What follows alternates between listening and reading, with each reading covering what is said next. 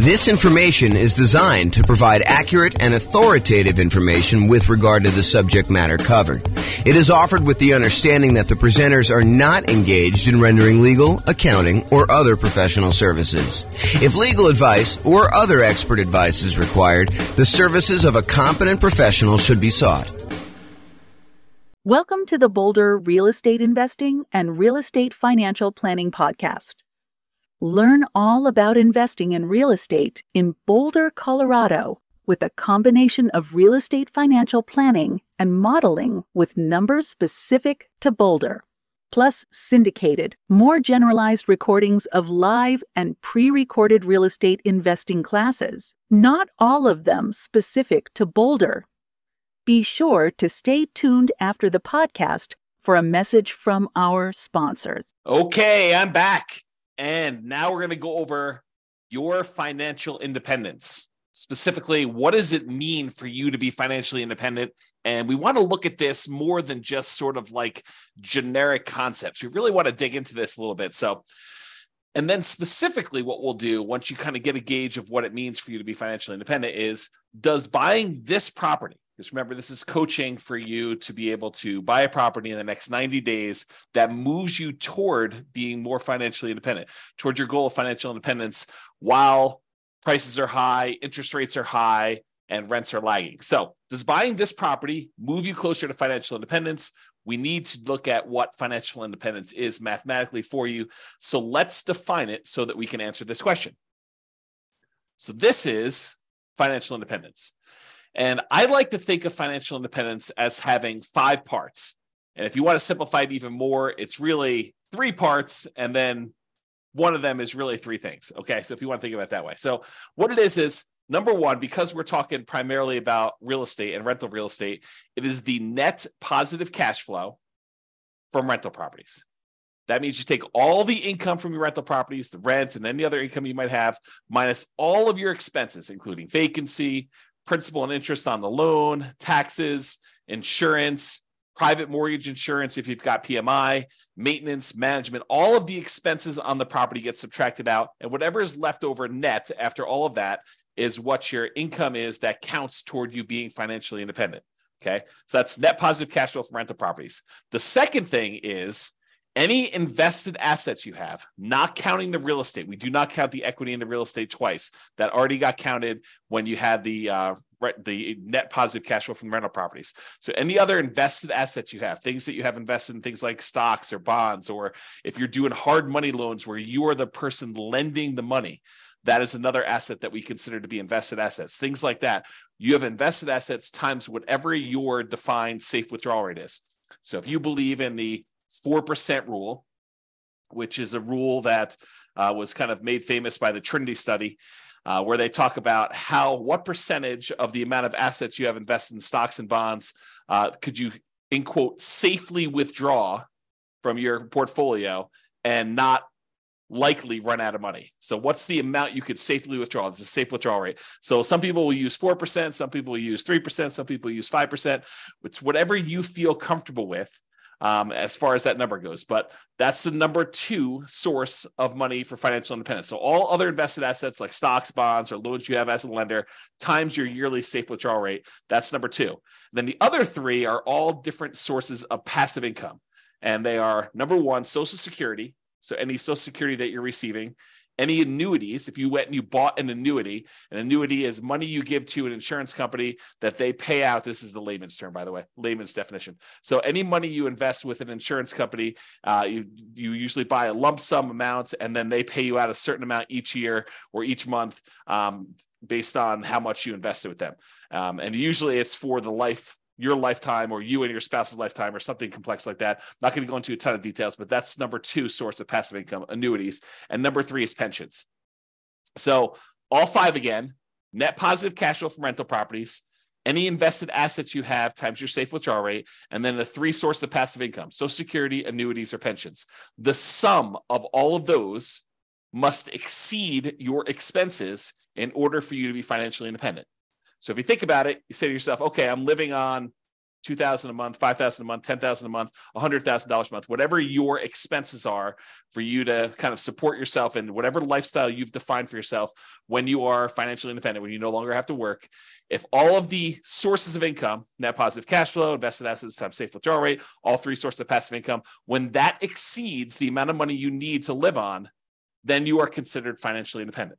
Okay, so now that we know that, what we have to think about is, what does that look like for us when we are retired, when we are financially independent, we stop working? What assets will we have in place? And I'll get to that here in a second on another slide, but that's where we're headed with this. We're going to want to say, does buying this property contribute toward those goals? Is the property I'm thinking about buying, do I want to hold on to that? Do I want to own that at some point in the future where I am financially independent? Or am I using it as like a intermediate short-term asset that I'm going to hold for a period of time, and then I'm going to sell it off, or I'm going to do a cash out refinance, or I'm going to do something with it in order to use the proceeds, the return from that, because it can affect what we focus on. If you're going to hold it long term and have it be providing net positive cash flow from your rental properties as your source of income, then having maximized your cash flow in that property is probably pretty important. But if you're really saying, look, I'm only going to hold this thing for 1, 2, 3, 4 years, 5 years until I actually sell it, then I'm going to take the proceeds and pay off other rental properties. I'm going to take the proceeds and I'm going to go buy annuities. I'm going to take the proceeds and I'm going to invest in stocks or bonds or whatever I'm going to do. If I'm going to do that, then maybe cash flow is not the most important thing you should be focusing on. And maybe buying a property at a discount, getting a big chunk of equity, and then focusing on properties that are likely to go up in value, some type of either forced appreciation or organic or natural appreciation, the tendency for property values to kind of increase over time, those can become much more important drivers of your overall return if you plan on selling it. So really, the thinking is, we're talking about buying a property in the next 90 days that moves you toward financial independence. That may be cash flow.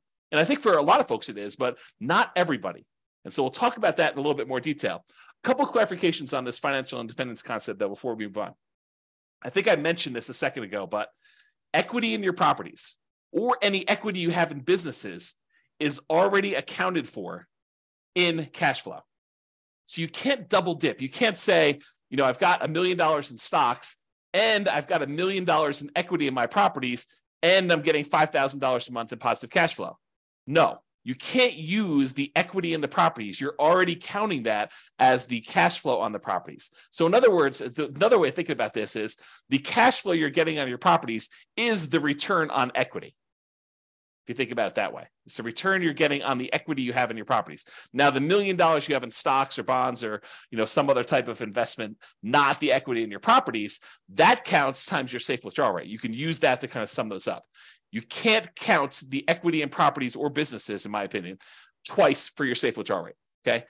Any payments on loans you've made, so if you're the lender, if you're being a hard money lender and people are coming to you and they're borrowing money from you and you're loaning them money so they can go buy fix and flips and you're getting 6, 7, 8, 9, 10, 12, 15% return, whatever it is, 18% return on your money, then that is not, you can't count the 12% you're getting on that.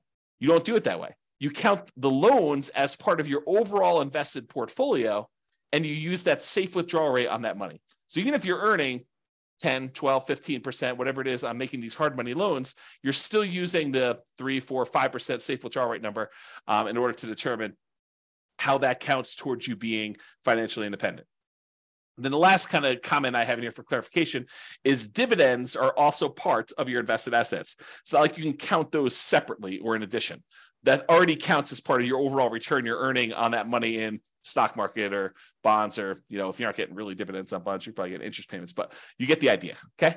So those are some clarifications on that. Okay. So now that we've kind of talked about what the definition of financial independence is, I'm going to step back and we're going to talk about two different kind of parallel paths. One is what I call phases of financial independence. It kind of tells you what phase you're in on your journey to becoming fully financially independent. And then I have stages. And the stages I borrowed from, I think it's, what is the name of the website? I have it linked up here. I'll tell you what it is in a second. The phases of financial independence, though, is sort of like my concept. The other ones are ones we got from the internet, and I'll show you where those are. I think it's Wallet Burst, if I'm not mistaken. So, okay, so phases of financial independence. financial independence phase one. This is when you are working toward having the absolute minimum you need to consider yourself financially independent. If you say to yourself, okay, if everything got really, really ugly and I had to quit my job because I just couldn't stand it anymore, or I lost my job, how much would I need in order to live at the bare minimum level? This is sort of like, you're not doing all the vacations you want to do. This is sort of like, just barely getting by with how much you need for food and clothing and insurance and taxes and all the other stuff you need, but just the bare minimum to kind of scrape by. That's minimal financial independence, what I might call the minimum target monthly income in retirement. That's sort of the way I think about it. It's like, how much at a minimum would you need monthly in order to live your kind of just scrape by? What some people might call like lean financial independence, retire early. So phase one is when you're working toward having enough money where you would be financially independent with a minimum amount. So you're not there yet in phase one. You're working toward that. Phase two is you've achieved enough to have the minimum. So you've successfully achieved the minimum target monthly income in retirement, enough assets between rent on, the net positive cash flow on all your rental properties and any invested assets, have safe withdrawal rate, or any of the passive income sources, Social Security, pensions, or annuities. The sum of all of those meets your minimum threshold. That's the point where you get to where you're like, okay, I can take a sigh of relief. And if something really bad happened, I have enough to kind of scrape by. Then you're in phase two. In phase two, you have the minimum amount, but you're working toward the ideal amount where you are comfortable with your financial independence. This is more like you have your ideal monthly income. You're able to do the traveling you want to do. You're able to, have the things you want to have and kind of go out to eat a few times or whatever it is that means the ideal means to you. So you're working toward ideal. You've achieved minimum. You're working toward ideal. That's phase two. Phase three is you've met your ideal number. You've achieved the ideal number where you have enough coming in, where you are very comfortable. Some people might call that fat fire, where you're very, very comfortable and you have that, but you're working toward having a margin of safety for your ideal lifestyle. Because if the stock market declined or real estate values and rents went down or expenses on the properties went up or vacancy went way up because you have another pandemic or something like that, you could actually dip below your ideal and not quite have enough. So in phase three, you've achieved your ideal, but we're working toward you having a margin of safety such that if the market goes against you, you don't have to retrench your lifestyle. You don't have to reduce your lifestyle. And then phase four is you have greater than 2 times your ideal target monthly income in retirement, making your ideal lifestyle resilient and safe and continuing to work toward leaving a legacy. In my opinion, and you can do whatever you want with your money, but in my opinion, you want to get to the point where you have 2 times your ideal. And then after that, you can give away anything you want above that.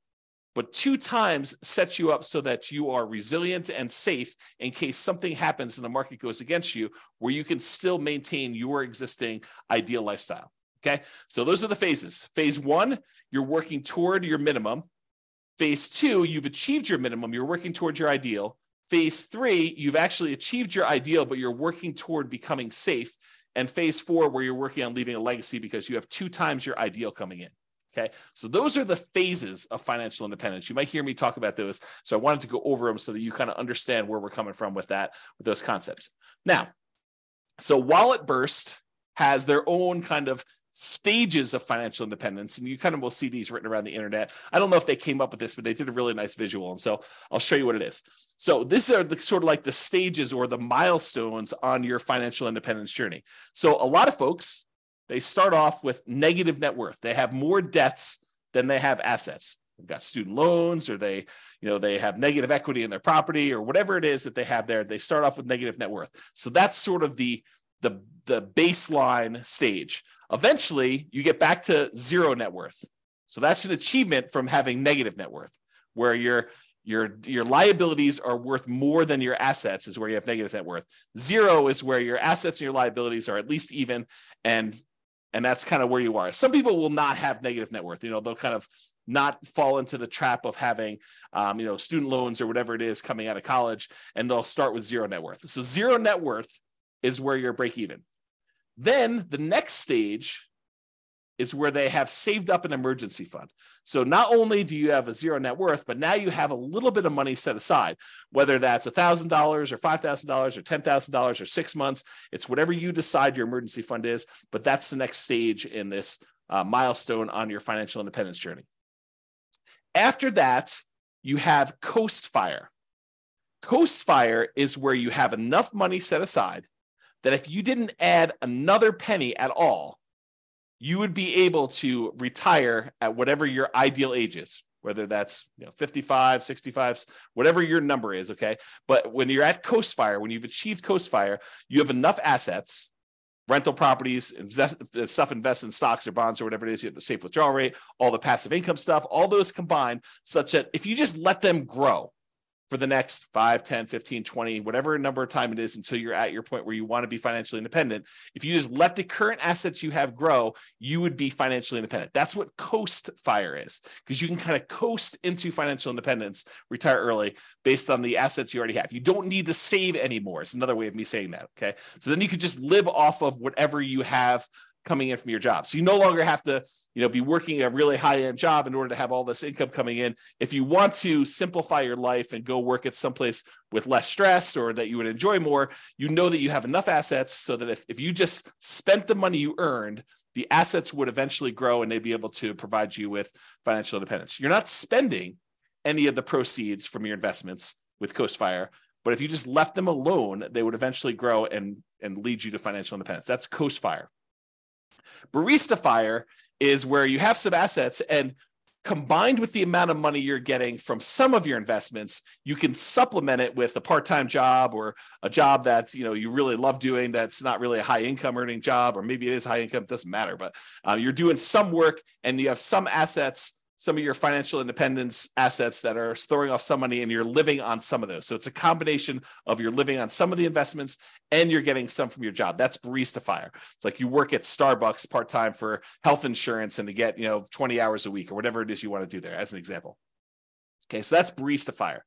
Lean Fire is where you have enough that you could live that minimum target monthly income and retirement number, that minimum number. So you're able to just scrape by. You have enough assets where you don't even need to work as a barista anymore. You could sort of get by.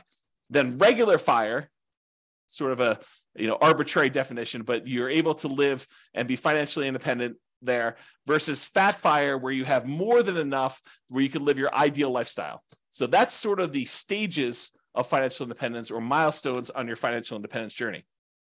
And in case you're wondering how the phases versus stages kind of overlap, phase 1, remember that's the one where we're working toward you becoming, you having your minimal target monthly income in retirement.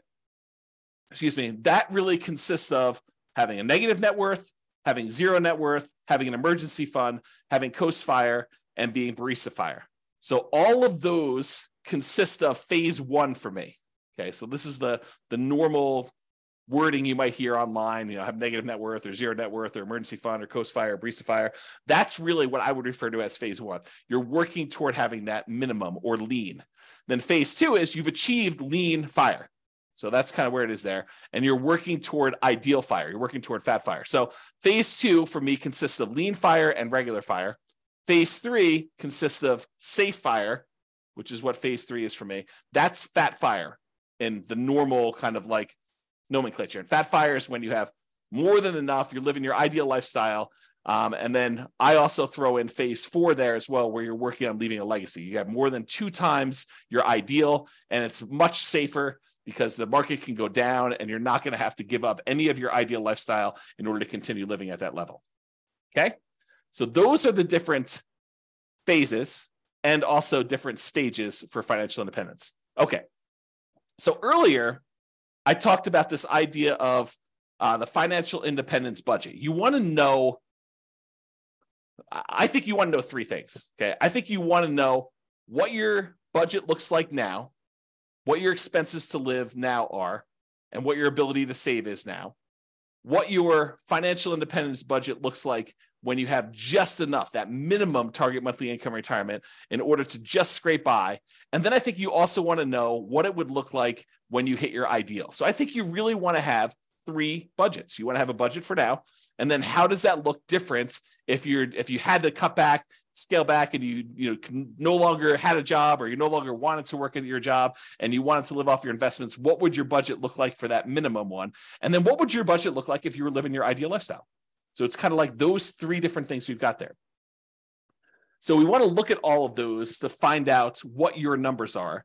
And then once you have your numbers, we understand what your expenses are for each one of those.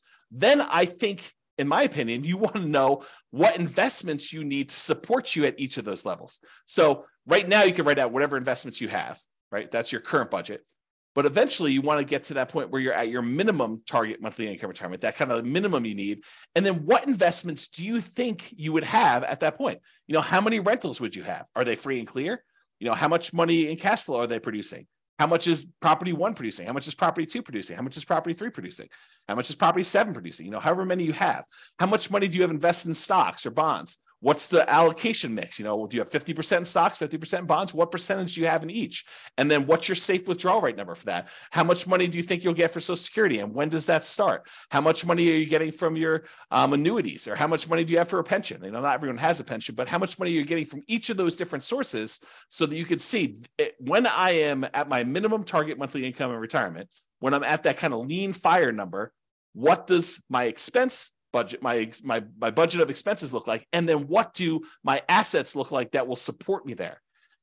Then once you have that, and you do the same thing for ideal, right? You go look at whatever your ideal one is, you say, what assets would I have for each one of those? But once you get to that point, okay, I think when I get to my minimum target monthly income, I'm going to have 3 free and clear properties and $500,000 in stocks and bonds in whatever split I've got, 80-20, with 80% being in stocks, or whatever makes sense for you times your safe withdrawal rate. I'm going to have a little bit coming in from Social Security, but that's not going to start until I'm age, whatever it is, 65. And then I don't have any annuities and I don't have any pension. It's a probably pretty common sort of setup. You've got some real estate, you got some money invested in stocks and bonds, and then you've got, nothing in, maybe a little in Social Security from your job, but probably not a pension, probably not any annuities, or maybe a different. So you go look at whatever you would need for that. And then you say, okay, where am I short?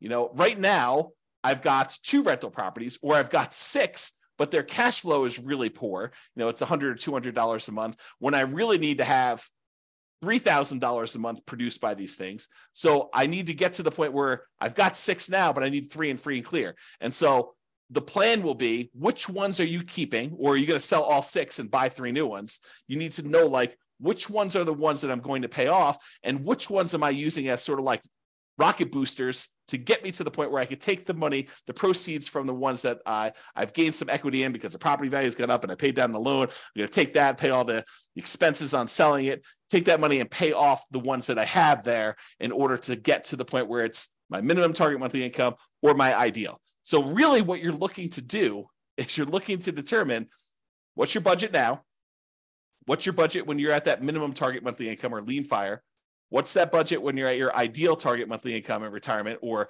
fat fire, and what are the assets, what's the financial independence assets distribution, the allocation you have for each of those levels. What is it right now? What will it be when you're at that minimum? And what will it be when you're at that ideal? And you want to plan for that.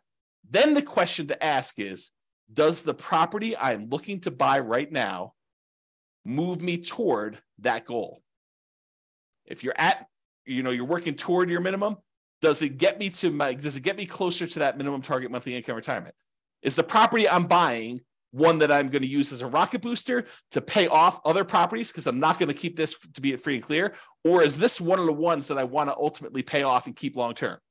It's kind of, what are you thinking with that property? What is it going to be for you? So that's what you want to be thinking about. And you want to do the same for ideal. Okay. And to help you, I've got a ultimate financial independence retire early budget. And it really is 3 budgets in one. It's got your current list of all your expenses, your minimum, that's your minimum target monthly income, your ideal. And then at the end, it will allow you to put in kind of your current annuity, Social Security, pensions, and net rental property cash flow. And it will tell you how much you need in stocks and bonds at whatever safe withdrawal rate you put in order to make up the difference In some cases, it's zero because you're already there, right? And then it will do the same for your current, your minimum, and your ideal. And I probably will do a whole separate video walking you through how to use this budget. But your homework is to do the budget because you want to know, where am I now? What's my minimum?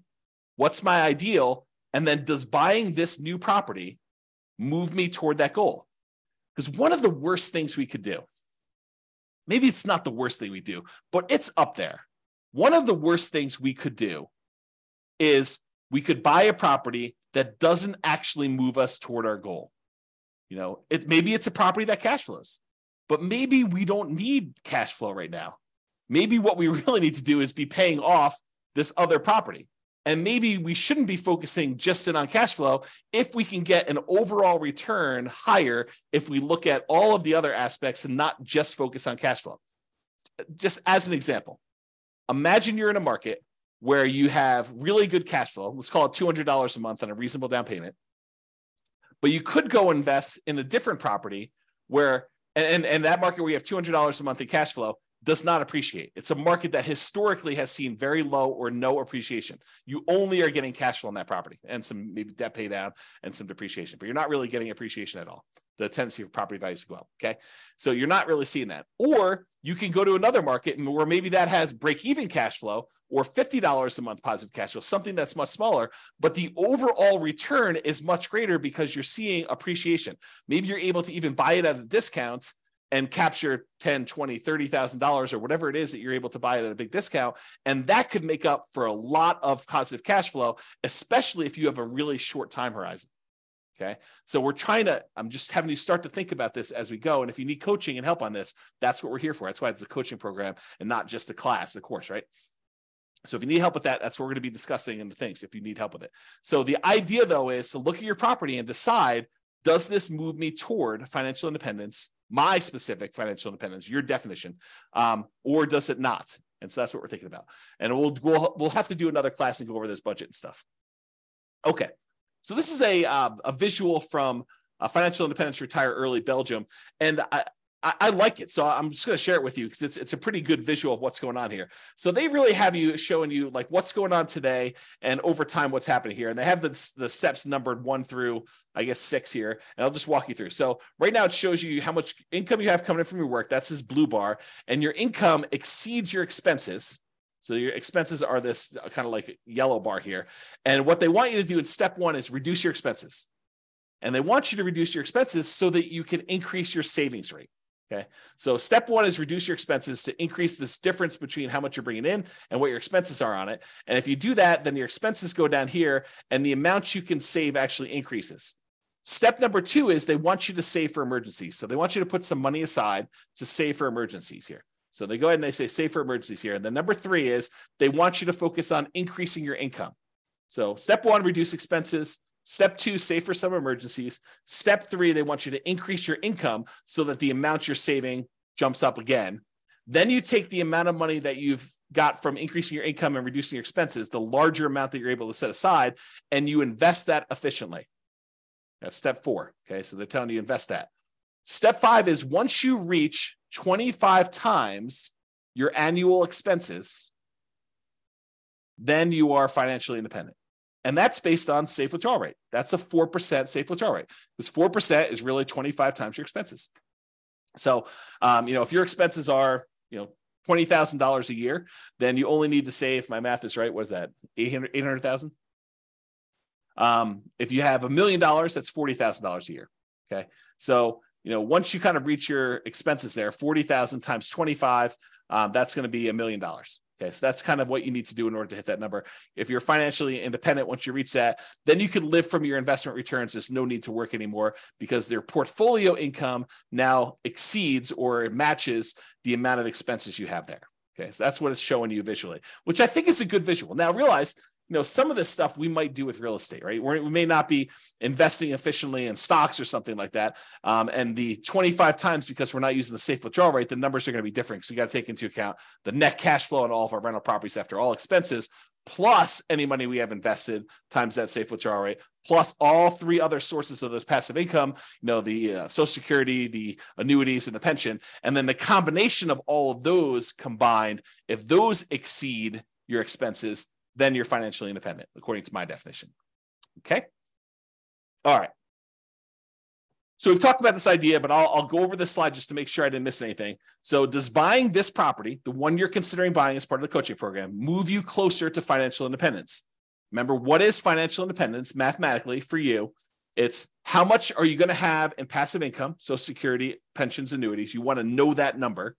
How much you're going to have in cash flow from your rental properties. You want to know how many properties you have. Are they free and clear? What approximately are the cash flows going to be at that point? You want to do your deal analysis and look out 2, 3, 4 years and see where you think you're going to be at that minimum number. Add them all up, make sure, double check it, or you could use the real estate financial planner software to do that modeling. So you add up the passive income, Social Security, pensions, annuities, the cash flow from rental properties, and any of those invested assets times your safe withdrawal rate. You sum all of those up and you find out exactly what the distribution of your assets are when you are financially independent to find out if buying this property moves you closer to fulfilling that particular vision of your future. You need to have the vision of your future. Then you need to actually make it real by doing things today that will be there for you. Okay. Sometimes that means buying a property that has great cash flow so that you can keep it long term. Sometimes that means buying a property that has really good overall return so that you can hold on to it for a year or 2 or 3 or 4 or 5, then sell it and do pay off properties or invest in other assets or buy annuities or sell off all your portfolio and reinvest it into one big multifamily property or whatever your goal is to kind of be at for that. Okay, so know your outcome and your target. So you know if taking the action in front of you moves you closer or farther away from the target. But if you don't have the target, if you aren't clear on what it looks like for you, what your expenses will be when you're at your minimum or you're at your ideal, and what your asset allocation, how many properties you have and what they're paid off or not, and other invested assets, all that other stuff, then you won't know if this is moving you toward your goal or not. And then the question to ask yourself, will buying this property move you closer or farther away? And I got a typo.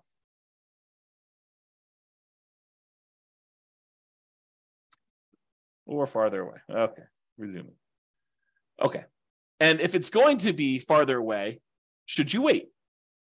Should you wait for a better deal? And I'll do this analysis again. I'll do another special module probably once I get through the core 20 modules where I show you what the impact of waiting is. And I'll do the extreme waiting. I'll do the waiting of you save up money and buy properties all cash. Okay. And we'll show you what the penalty is for waiting. For most of you, it's not as bad as you think. And so waiting is not a bad thing to do. If it makes sense for you to kind of like save up a little bit more, then that's not the worst thing in the world. It doesn't penalize you as much as you might think. And I'll show you exact numbers on that. Okay.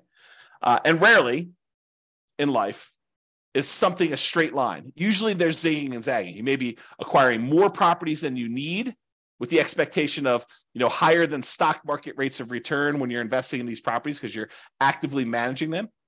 And then you're able to eventually sell some of those properties off and pay off others, or convert the proceeds to investing something other than real estate, like stocks or bonds or whatever else you're investing in, or annuities, and then live off the safe withdrawal rate or the annuities or whatever else you're investing in. So a lot of times it's not straight line where you're buying a property and you're immediately paying that thing off. In fact, we'll do math and I'll show you which one's faster and safer, because we'll look at the measures of risk as well in the coaching. So we'll look at and say, look, if you do it this way, you're getting this return by paying off your debt, which is usually the return. The return you're getting is the interest rate on your mortgage, which when you have a 7% mortgage isn't probably the worst thing in the world to pay off.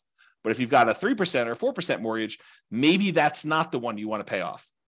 If you can invest in something else and get higher than a 3 or 4% return, especially if it's a very solid, very likely return. Okay. So your intentions, your desires, and your plan can and probably will change over time. So we're taking a snapshot today of your best guess as to what you think it'll be when you get to your minimum. But a year from now, when you have more numbers, you have better numbers, you're like, okay, well, now my properties went up a lot faster than I thought. I got a lot more equity than I thought. And maybe my cash flow is better than I thought or worse than I thought. Do I need to adjust my plan? Do I want to have more free and clear properties or less free and clear properties? Or maybe my expenses increased a lot faster than what I thought inflation was going to be. So all of these things can and probably will change. So your plan's not set in stone. There's no perfect plan, but planning is helpful. It gives us something to aim for so that we're likely to move toward that, even if we have to adjust a little bit later. Okay. So I think a lot of real estate investors have cash flow as their goal. They're really focused in on cash flow, cash flow, cash flow. That's the only return I'm looking at, because historically, and probably until you've seen my definition of what financial independence is and better understood that, and you'll understand a lot better as we do more examples and stuff. But most of them are focusing on that because they only think about, the positive cash flow part of the return they have on that kind of like triangle, the star rather. So they look at it and they're like, hey, look, I'm getting this cash flow part of it. That's the only one I'm focused on. So I really need to focus on positive cash flow when I'm buying these properties. But realize that's not the only solution.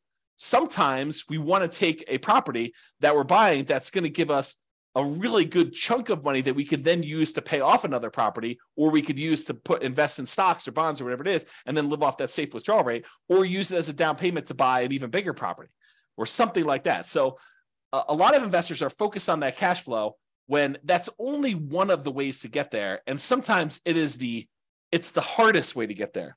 And we'll look at a lot of examples as we dig into this and during the coaching stuff together, but that's really the thinking, okay? So cash flow isn't everything. Passive income from Social Security, pensions, annuities, the net cash flow from rentals, and then that yearly safe withdrawal rate are all 3 or 5, depending if you think of the passive income as 3 different things or you think of it as one, but they're all different ways to get you to financial independence. So it doesn't have to be cash flow. In fact, it sometimes is better to not do cash flow. Cash flow is great. And if we can optimize for it, which we will spend a lot of time going and optimizing, but sometimes you want to make that trade-off of, okay, I could get $200 a month positive cash flow, putting this amount down, or I could go ahead and buy this other property and I'm going to get a much higher overall return.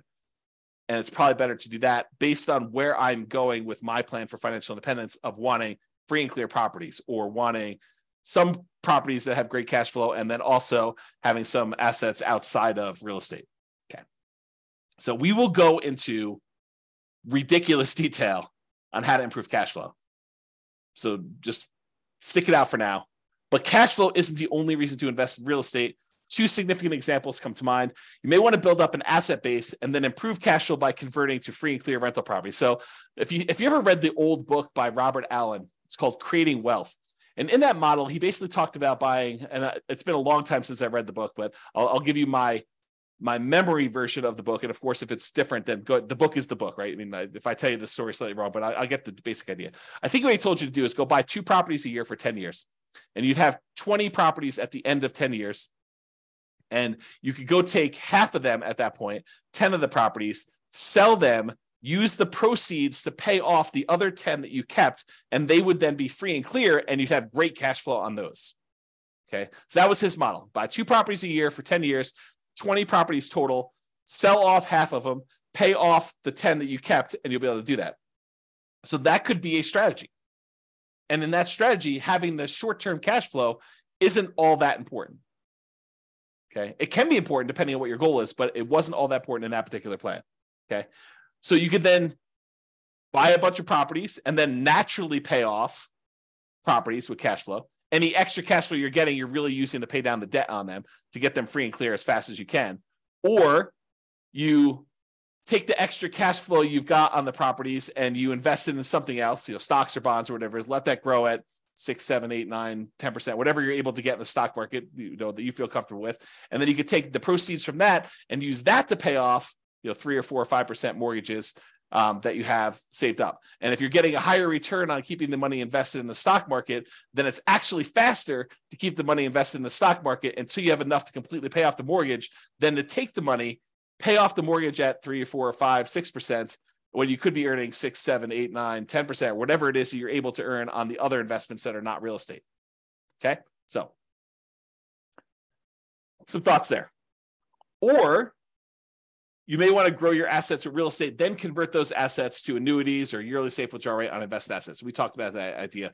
You want to go and say, okay, I'm going to buy 10 properties over the next 10 years. So I'm going to move into each one, live there for a year as a nomad, and then put low down, 5% down, buy a property, convert that to a rental, and repeat that process until I have 10 rentals that I put 5% down on each. And then at the end of that, I'm going to take all of them and I'm going to sell them off, take the big chunk of money that I have accumulated from the property values going up and the loans being paid down and whatever little cash flow I had, if any, by doing that strategy, and take that big lump sum of money, invest it in the stock market and bonds, and live off that as a safe withdrawal rate, or take that big chunk of money and buy yourself annuities so that you have an insurance product that you have longevity with, and you're not going to run out of money by having your money invested as annuity, because that's for your life, the duration of your lifetime. Okay. All right. So let's now talk about why building up your assets and why the first $100,000 is the hardest to acquire. And then we're going to return to real estate for building up your asset base. So I'm going to kind of diverge for a second, talk about why the first $100,000 is the hardest. And we'll go into detail on that, and then we'll return to real estate. So first 100K is the hardest. So Charlie Munger, who is Warren Buffett's partner, there's a quote from Janet Lowe in Damn Right, Behind the Scenes with Berkshire Hathaway billionaire Charlie Munger. So here's the quote. Charlie Munger has said that accumulating the first $100,000 from a standing start with no seed money is the most difficult part of building wealth. This is me commenting now. So he's basically telling you that first $100,000 that you take the time to acquire is the absolute most difficult part of building wealth. You got to do the first one. In a lot of cases, buying that first owner-occupant property with nothing down, or 3% down, or 3.5% down FHA, or 5% down conventional loan, moving in there, living there for a year or two, and then converting that one to a rental when you finally saved up to buy the next property with nothing down again, do a VA or USDA loan if you hadn't done one before, or saving up 3% down and doing your your conventional loan, or doing 3.5% down FHA to buy a single family home or a duplex or a triplex or a fourplex, and kind of repeating this process until you get to the point where you've now got $100,000 in equity. You need to do whatever it takes in order to get there. That's what he's basically telling you. And he's talking about stocks, but I've converted it to real estate for you. Okay. I'm going to continue with the quote. Making the first million was the next big hurdle. So all the kind of math we're going to talk about here about earning your first 100K and then using that to kind of build up to $1 million, that applies when you get to $1 million and you're trying to grow to 2 million or 3 million or 4 million or 5 million or 10 million or whatever your number is there. Okay. So to continue with the quote, to do that, a person must consistently underspend his income. You need to be saving money. And I'll continue with the quote. Getting wealthy, he explains, is like rolling a snowball. It helps to start on the top of a long hill, start early, and try to roll that snowball for a very long time. The longer you have where you're investing and you've got this money working for you, the better off you're going to be. Okay. So here's another quote from Charlie Munger. Same idea though. The first 100,000 is a bitch, but you got to do it. I don't care what you have to do. If it means walking everywhere and not eating anything that wasn't purchased with a coupon, find a way to get your hands on $100,000. After that, you can ease off the gas a little bit.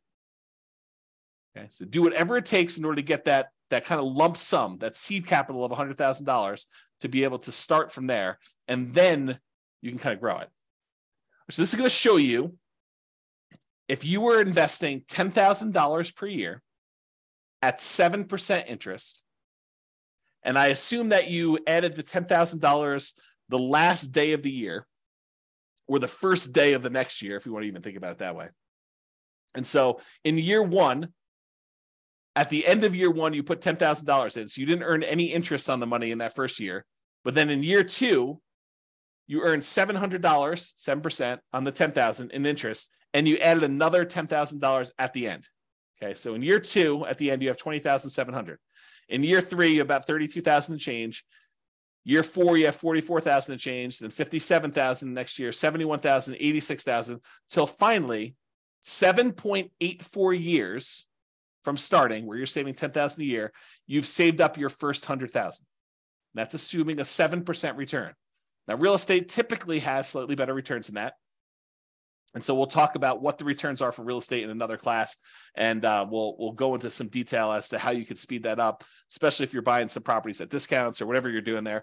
We'll talk about some of those strategies. But it took you 7.84 years with you saving $10,000 a year to get to that first $100,000. So you might be a little bit discouraged, thinking to yourself, man, if it takes me 7.84 years to get to 100,000, if I have to do that 10 times in order to get to $1 million, if I want to have $1 million saved up for retirement, that's going to be like 78 years to get there. It doesn't work that way, though, because the first year is the hardest. It's the longest to do that. Saving the same $10,000 that you were saving in the first year, it only takes you 5.1 years to earn that next 100,000. So to go from $100,000 at the end of 7.84 years, it only takes you 5.1 more years in order to get to the point where you have 200,000. That's 35% faster than the first one. So this speeds up. Then, in order to do the third 100,000, to get the 300,000 total, it only takes you 3.78 years for that third one. Then it only takes you 3.01 years for the next 100,000 to get to 400K. Then it only takes you 2.5 years in order to get to 2.5 to get to 500,000. So it's getting progressively faster. You went from 7.84 years for the first 100K to 2.5 years in order to get that 400 to 500 growth. And you're investing the same amount. You're investing $10,000 a year. But the rest of it is coming from the investment growing at 7% per year. Okay.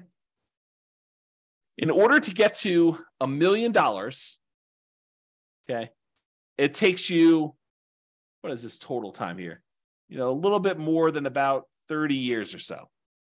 But what's interesting is it took you 7.84 years in order to earn that first $100,000, but it only took you 6.37 years, or a year and a half less approximately, to earn the last 400,000. So in the time it took you to earn the first 100,000, in less time it took you to earn the last 400,000 on your way to $1 million. That should blow your mind, right? You're thinking to yourself, it took 7.84 years in order to earn that first 100K, but it only took me 6 years and change to earn 400,000 toward the end because of compounding. Okay. So another way to think about this, it took you 25% of the entire time to get to $1 million to earn the first $100,000. It took you about 75% of the time, 74.5, in order to earn the rest of the 900,000. Or the second 100,000 took you 16.6% of the time. It took you a little bit less than 60% of the time to earn $800,000, which is crazy. And that's why you need to do everything you can in order to get that first 100K, which for a lot of folks, that's going to be buying an owner-occupant property with a low down payment, like 3% down conventional or 0% down VA or USDA if you're a veteran, or if you're willing to live in a rural area outside of your town and commute in, put in whatever it takes in order to do that. If it means commuting to work for a year in order to be able to buy a USDA property with nothing down, and then you're eventually able to rent that property out and move to another property, that would be worthwhile. Okay. Or, put 5% down conventional property. If you've got that, or 3.5% down, and buy a duplex or triplex or a fourplex, or buy a single family home with 3.5% down. You could do that with a 3.5% down loan program. We're going to get into financing here in next class. Or you just go ahead and buy, traditional 20% down payments if you've got those, 15% down payment if you're willing to do PMI, 25% down if you want to improve your interest rate, which we'll talk about all these strategies when we get the financing. Okay. All right. So that was all using 7% return on your money, but leveraged real estate's probably not 7% per year. Now it could be less, but it's usually higher than 7% when you account for all of the different areas of return, which we're going to talk about in the return quadrants module. You have appreciation, the tendency for property values to go up over time. You've got that cash flow number, which is your net of all your expenses on your property, any income you've got coming in, including rent, minus vacancy, taxes, insurance, maintenance, management, all that stuff. And in some cases, that will be negative, but the overall return might still be positive because appreciation and the other returns are still big enough that they overcome the negative cash flow. You have debt pay down is another area of return. So the amount of money you're earning by paying down how much you owe on the loan each month, if you've got an amortizing loan. which we're going to go over all this detail in the modules, but it's kind of a preview. And then depreciation, the tax benefits of owning the rental property. When you take into account all those returns, plus the return from reserves, which we didn't really talk about here, then you'll be able to see that that's probably greater than 7% overall, especially if you're leveraged. Okay. And especially if you acquire an owner-occupant property, one you're going to move into with little or nothing down. You put very little down, the returns get crazy because the return is a small number. If the return is large on the small amount that you put down, with 0% down or 3% down or 3.5% down, the returns just get out of whack, crazy good. And maybe even convert it to a rental after living in it for a year using the nomad strategy, which is nomad strategy is that buying a property as an owner-occupant, living there for at least a year. It's a requirement of the lender that you live there for a year. And then after the year, you can convert it to a rental and you have very little money left in the deal. So if you imagine for a second that you had saved up 20% down to buy a rental property, you technically could buy probably 4 properties with that if you put 5% down on each over 4 years. So instead of buying 1 property with 20% down, you could buy 4 5% down properties, move in, live there for a year. At the end of the year, move out, convert that one to a rental, buy another one 5% down, live there for a year, convert, then move out after a year, convert that one to a rental. Now you got 2 rentals, move into the third one, 5% down. And repeat the process until you get as many rentals as you want, continuing to put that 5% down. Okay. That's really the nomad strategy, which we talk about when we talk about strategies, which I believe is the next module. Okay. Property life cycle. And this relates back to what you're going to do with the property, right? So let's talk about this. So for the property you're considering buying, right? This is a coaching program about you buying a property in the next 90 days. The prices are high, interest rates are high, and rents are light. So what are you planning? What's your proposed property life cycle for the property? You're going to buy it, then do what? That's the question, right? You're going to buy it, then do what? Well, here are a couple options. It may not be all inclusive, but these are some of the big, pretty more common options you have. You could buy it, then you could sell it immediately.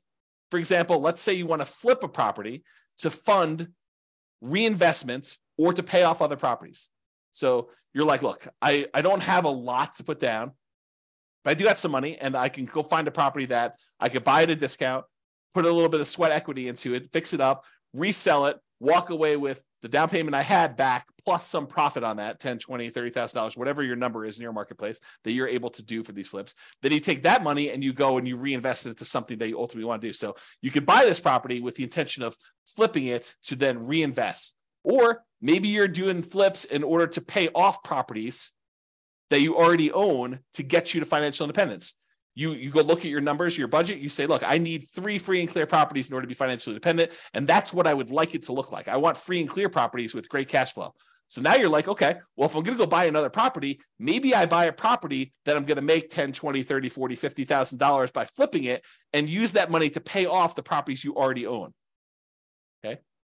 So that could be what you do. Or maybe what you do is you flip properties, you keep the money that you made in profit to use on your next flip. So you have to borrow less money if you really want to, in order to do the flips, use some of your own money to be your source of funding for the flips. And then you kind of take the profits out again. And then eventually you have enough where you could pay off the entire mortgage in full.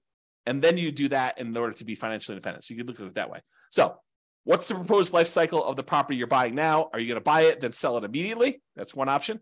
Are you going to buy it now, then you're going to sell it within 5 years? And you're going to maybe do the same thing. You're going to fund either reinvestment by use as down payments for additional purchases, or maybe stocks or bonds, whatever you're going to do, or pay off other properties with it. And what are you going to reinvest in? We talked about this: stocks, bonds, leverage up with real estate, use it to put another down payment and acquire additional properties with it. Maybe you want to deleverage real estate. Maybe you want to buy free and clear properties or do lower loan to value. You're like, hey, look, I'm having a hard time making properties cash flow, even with all the strategies we're talking about. Maybe it makes sense for me to, buy a property, sell it within 5 years, and then put 25% down as I acquire properties to get better cash flow, because I need that for whatever my financial independence goals are and my timeline. That's an option for you. Okay. Or if you're going to sell within 5 years, a lot of times we were doing that if you live in a property 2 out of the last 5 years, any gains you had on that property are zero. Capital gains you have on that property are zero, up to some limits. There's some limitations on that. Okay. Or maybe you're doing lease options where you're buying properties and you're immediately putting a tenant buyer in the property, and they've got a year or 2 or 3 in order to be able to buy the property from you at a pre-agreed upon price. And so maybe the strategy is you're buying these properties to get your profit out to then reinvest in other things. We'll talk about this strategy more in the future too. So another proposed property life cycle might be you buy it, then you sell to either optimize or achieve financial independence. So you buy it, and then at some point in the future, 5 years from now, 6 years from now, 10 years from now, 15 years from now, you sell all the properties that are extra that you can use the proceeds from to pay off the properties you're going to keep and have free and clear properties. So you sell when you can convert real estate into paid off free and clear properties. Or maybe you get to the point where you're like acquired a bunch of properties and 16 years in the future, you have enough equity in your properties such that after all the expenses of sale, you can sell all of them. And whatever you net after real estate commissions, closing costs, capital gains taxes, and depreciation recapture taxes, all the taxes on that, you can take the proceeds and then you can invest that in stocks, bonds at a safe withdrawal rate. You can eliminate all of the active headaches of having to manage properties, because it might be more work for you to manage properties, even if it's a better return. And you're like, look, in retirement, I really want to be completely done. I want to unplug and I just want to put my money in stocks, bonds, or annuities, or whatever I can do. And you're going to actually sell all your real estate and convert it to there. So you can do that calculation to find out when selling them all leads to that. Okay. Or maybe you sell to de-risk when you reach financial independence. So you're like, look, I don't want to have this additional leverage risk of having real estate, so I can go ahead and sell and de-risk some when you hit financial independence. Or maybe your proposed life cycle for this particular property, your proposed property life cycle is you're going to buy it and you're going to keep it forever. You pay off the loan naturally over whatever the amortization period is, 30-year loan, you pay it off over there, and then you keep it for cash flow. Or you're going to keep it forever, you're going to invest in something else temporarily. So any proceeds you have from cash flow on this property, you're going to invest in stocks or whatever it is. And then once you have enough from investing in stocks, you're going to then pay off the loan as a lump sum. You know, that something else might be stocks, bonds, whatever it is you're doing. And maybe you want to focus on the lowest mortgage balance first, or maybe you want to focus on the highest interest rate first. It's really up to you. And we could talk about which one is faster and how to optimize that and how that affects risk when we talk about some measures of risk later on and some strategies there. Or maybe you want to pay off the loan faster with cash flow as you go. You know, that's not my favorite, and we'll talk about it why when we talk about risk and measuring risk and things of that nature. But some people would rather take, you know, I've got $200 extra in cash flow a month. I'm going to take that and I'm going to pay down my mortgage on that. So I have a lower mortgage balance and I have a lot of equity. We could talk about that and which loan you pay off first. If you decide to, if you got several properties, or you just taking the 200 you get on that property and paying off on that loan, or you taking all of the extra cash flow and dumping it onto one particular loan, whether that's the lowest balance one or the highest interest rate one. We could talk about all those different strategies in detail. But this is what you could do with the proposed life cycle of the property you're considering buying. Or maybe you keep it forever, and then eventually you do a rate and term refinance. So let's say when you bought it, you had a 7% interest rate, and now interest rates are back down to 5% or 4%. You can do a refinance where you actually change the interest rate from 7 to 5 or 4, whatever it is right then, and then you get an improved cash flow on that property. Or maybe the interest rate's the same, but you've paid down enough of the loan that if you pushed it out and made it a 30-year loan again, maybe you have 10 years left on the loan, but if you push it out, make it a 30-year loan at this point, that will also lower your payment. So you can lower your payment even if the interest rate doesn't go down later. And we can talk about that too. Okay. And that would improve cash flow.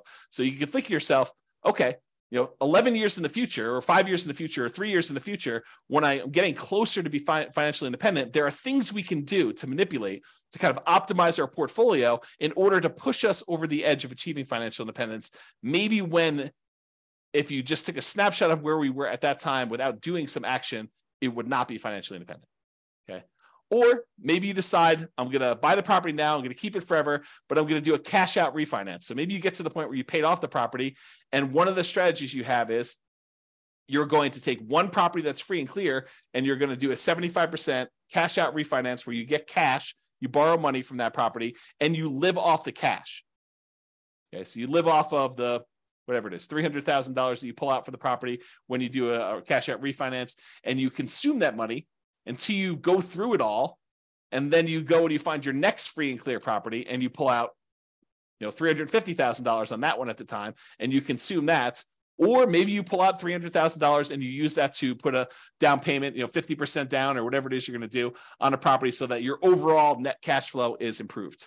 Okay. And we'll talk about those strategies as well. But that's sort of like the thinking of what are you going to do with this property? You're going to buy it, sell it immediately, sell it within 5 years, sell it eventually to optimize or achieve financial independence with my other properties or other portfolio stuff, or you're going to keep it forever and do some of those options. So those are what you're thinking about. So why does this life cycle thing matter?